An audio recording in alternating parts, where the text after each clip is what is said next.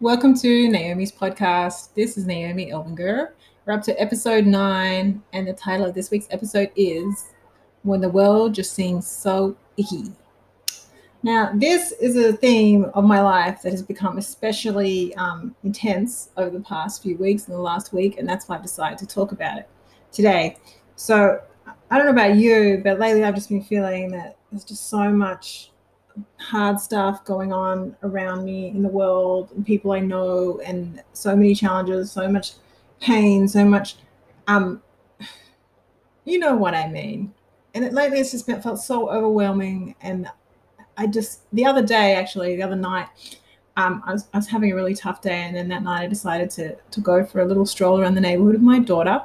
And, it was a pleasant, cooler evening. And I'm just walking down my own street. And what do I see? Like this sign that someone had hung up, like condemning another person and explaining why they're evil and should be avoided. And it was just so horrible that I had to see that. I was like, I just can't escape, like, even on a simple walk down the street on an evening. I think I just need to stay home and turn off all the news and pot around my lovely little garden here, where the worst news is that, a caterpillar ate my leaf. That much I can handle, but no more. So the next day, something really funny happened. I was expressing all this to my mother, who lives in Australia and who I haven't seen for a long time due to today's realities. But anyway, I was telling her how I'm just so sick of the bad news and I can't take it anymore. And she said something really funny. She said, when I grew up, there was no bad news. I never heard any bad news ever. I'm like, really? What does that mean? But it's true. Well, she explained it. And my mother grew up in a communist country in Romania in the 1950s. And as she described, the newspapers and radio was not allowed to publish any bad news. It was always good news every day.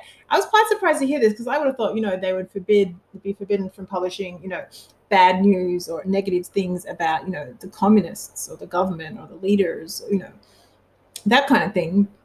But apparently they weren't allowed to publish any bad news, not even a car accident or a natural disaster or something that has, it's obviously not the fault of the communists. No one's going to blame them, right? So why can't they publish that?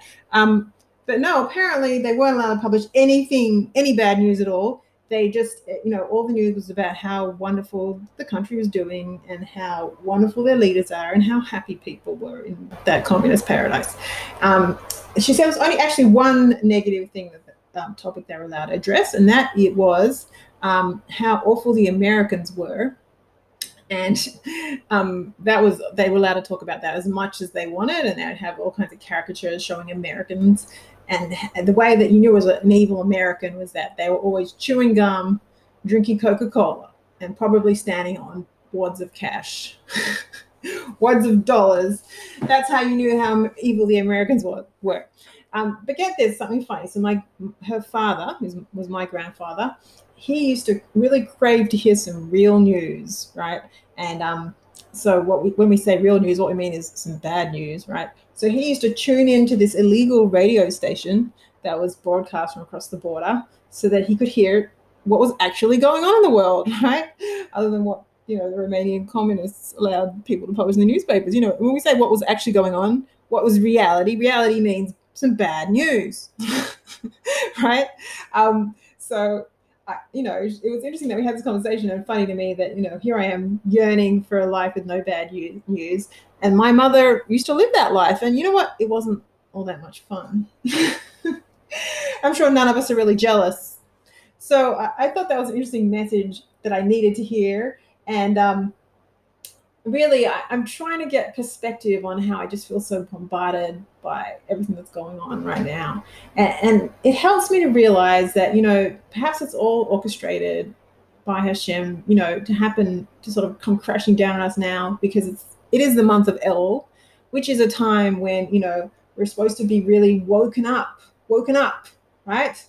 Woken up from our slumber to the pain of the world, all the things that are wrong and that need fixing and healing, right? We're supposed to be awoken. It's supposed to be overwhelming, so that it will call us to try and fix things, try and fix ourselves. Like, that's tshuva, right? And also that it will calls us to pray, to be able to stand before our Creator on the Yom Noraim, on Hanukkah, Rosh Hashanah, and Yom Kippur, and like really stand there before our Creator, brokenhearted, and able to really cry out to Him from a place of brokenness. Like maybe that's what's going on here. Maybe that's why I'm finding it so overwhelming. Last week I had the privilege of going to hear a very special tzaddik talk. His name is Rav Tzvi Meyer Zilberberg. He's a very famous person here in Eretz Israel. He's American, he speaks English, and he is known for just like being on an incredibly high spiritual level and really dedicating himself to his fellow Jews. It was the first time that I was able to hear him speak in person after many years of hearing wonderful things about him. So I was excited about that. And he reminded us that, it's true that we've all had a very tough time over the past year or two. But, the things that have happened were all decreed on the Rosh Hashanahs of, our recent years. And also during the Ells of our recent years, that, the El being an opportunity to try and, like, I guess you could say, change what we call evil decrees, right? So it was a bit of a nudge for us and for me to remind myself that, yes, I do feel like, sometimes I feel like the negativity of the world is crashing down on me, and that, in terms of everything that's going on, sometimes overwhelming. Like here in Israel, they say we're heading into another lockdown, and it scares me very much. The main reason it scares me is because I felt like the previous lockdowns caused so much tension in my community and amongst people I know, between people who have different approaches to how we should be handling the COVID crisis. And there was a lot of like judgment and blaming and of different health or political or communal or whatever, people are not happy with the way things are being handled, which I can understand is very, very complicated, and there's a lot of mistakes being made, a lot of things that like hard to know what's right, and it's just hard to know, and people are getting very upset with each other, and the fear for me of another lockdown is just more of that, which just terrifies me. So here I am getting into my dark place. Can you hear me? So why is this coming onto me now? It has to be from Hashem. It has to be that I need to have these feelings now. I need to be encountering those icky things in the world now in order to wake me up, to remember what El is about and Rosh Hashanah is about. And that's the beauty of bad news, right? Let's be grateful for bad news, just like my grandfather was. Just treasure it. So two books that I've been reading recently that have had an impact on me in this regard as well. They're two books both of them I'd heard a lot about for a while and had been wanting to read for a while, and then I finally got around to studying them. They're both Holocaust books. One is by Dr. Edith Eger. It's a recent bestseller. She actually has two books. One's called The Choice and one's called The Gift. On the topic of she's a Hungarian Holocaust survivor who went through Auschwitz, and it's on the top of her survival and subsequent like theories and systems of healing from trauma that she developed as a clinical psychologist. And the other book is called Vanquish the Dragon, which is also a Holocaust memoir written by a Polish survivor named Pearl Banish. And she was in Poland, so she was really in the war from day one to the very last day, and went through many, many camps and horrors. And it's a miracle that she survived. And I really enjoyed both these books, but they're very different, and I'll talk about why for a minute. Okay, so Dr. Eger is not from a religious background, and doesn't display much interest in Judaism in her works. And as far as I can tell, I don't even know if her grandchildren, great-grandchildren are Jewish, and it doesn't seem to bother her. Like, I can't say she's very inspired by Judaism, though she's Jewish, very obviously Jewish, and not hiding that fact. And the other lady, Pearl Banish, is she went through the Base Yaakov Seminary in Krakow, and over there she learned a lot, obviously, and she's from a religious family in Krakow, and she formed a lot of relationships with other students from Base Yaakov, and they sort of formed this network that really helped each other out a lot during the war. And whenever they would meet up another Base Yaakov graduate, then they would really help each other and stick together. And they did all kinds of things to save each other and help each other, and also to do like tremendous mind-blowing acts of chesed for each other. So the amazing thing is that though these two women have come from such vastly different places, in a way they kind of reach the same conclusion, which is, that everybody in life has a choice, even under any circumstances, and the choices that we make are really the most important thing, right? No matter how hard things are and how much we're victims of our circumstances, like that is less important than, the point of life, which is the choices we make under those circumstances. I'll just read you like a really powerful line from Dr. Ager's book, which it's actually from The Gift. And it's in the introduction. It says, as a psychologist, as a mother, grandmother, and great-grandmother, as an observer of my own and others' behavior, and as an Auschwitz survivor, I am here to tell you that the worst prison is not the one that the Nazis put me in.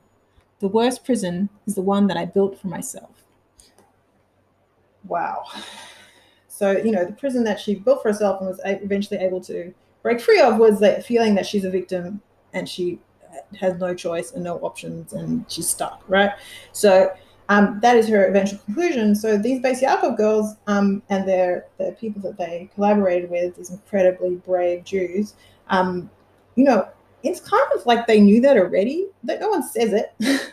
But you can see from the way they behaved during the war that, like, they, on some deep level, perhaps, informed by their very strong Jewish upbringing, they knew this already. And I'll give you just an example of one of the ways that Pearl Banish's life was saved during the war. In the earlier days of the war, she was in some sort of work camp. She was actually there illegally. She wasn't supposed to be there. And one day she was discovered by the camp commandant, who was like an absolute beast of cruelty and like inhumanity.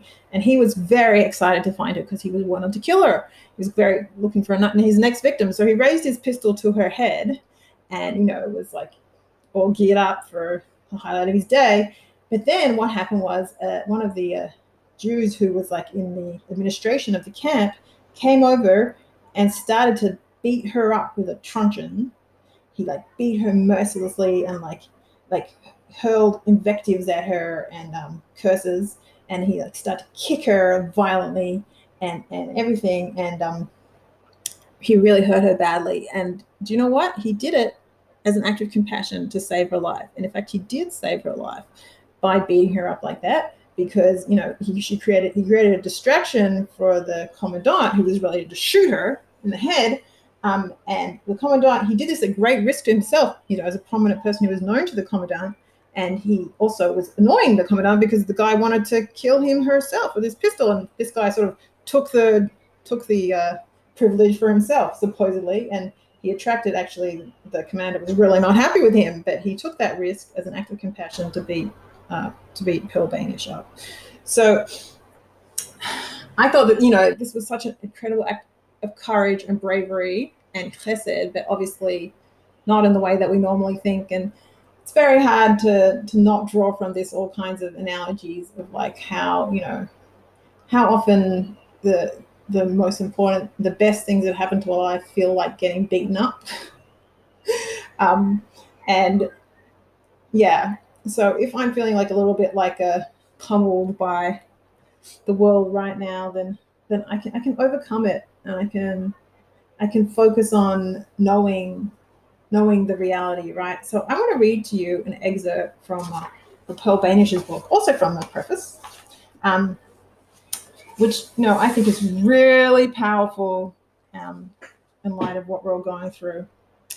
So she says, "To all the self-appointed judges, I say, stay away from those sacred ashes. Do not dare to touch the still glowing embers on this altar of Jewish pain and suffering." I'm just going to pause there and write that when I read these words, I feel like I don't exactly know what she's talking about, right? Because perhaps she's talking about something specific that was going on at the time when she wrote this book 30 years ago. But like, I'm guessing that what she's talking about is that, there are people who, look at the way Holocaust victims and survivors and people in the Holocaust, how the Jews there behaved, decisions they made, the the choices they made and like judge them and be like, oh, they did it because this, they should have done that. Why didn't they do this? How come they, like, she's telling them, back away, right? She says, do not meddle in the complexities and feelings of love and devotion, of sacrifice and pangs of guilt. You will never be able to plumb the depths of human feeling in those tragic circumstances. Only the one who understands men's hearts and reads men's minds all the time, in all situations, can comprehend the agony of their decisions. It is not for you to judge. Okay, the next paragraph, I think it's even more pertinent. And above all, to the professionals, the learned men, those all-knowing individuals, I say, please do not offer us reasons. Do not try to give us ready answers to all those painful questions, because you do not know. Nobody knows. So please, stay away a few paces from this sacred altar. Bend your head in awe and admiration and have the courage to say, we do not know. In the most difficult times, in the midst of terrible suffering, when the world was tumbling around us, we cried out, why? And we cried out, why? We knew that as the psalmist teaches, I guess in Tehillim, all this came from God. Why? We do not know. It is a mystery in our eyes. That's also a quote. So I'm going to stop there. Now, I mean, it's very poignant to hear these words from a Holocaust survivor who is, imploring us as later generations to, be able to read the stories and learn from them, but without judgment of the people involved.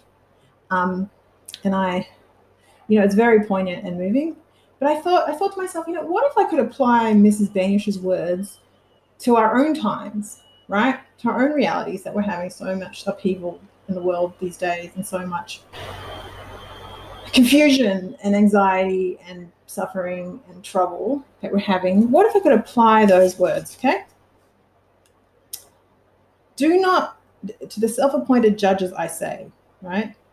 Do not meddle in the complexities of feelings of love and devotion, of sacrifice and pangs of guilt. Only the one who understands men's hearts and reads men's minds all the time in all situations can comprehend the agony of their decisions, right? What if we're talking about today, like what people do, the things that seem to us wrong or not smart or ignorant or, destructive, and instead of like judging them, right, we take that attitude that she's saying. And above all, to the professionals, the learned men, those all-knowing individuals, I say, please do not offer us reasons. Do not try to give us ready answers to all those painful questions, because you do not know. Nobody knows, which is so true. Like, I'm just telling myself, like, I think we need to practice right now. I need to practice right now is extreme non-judgment, right?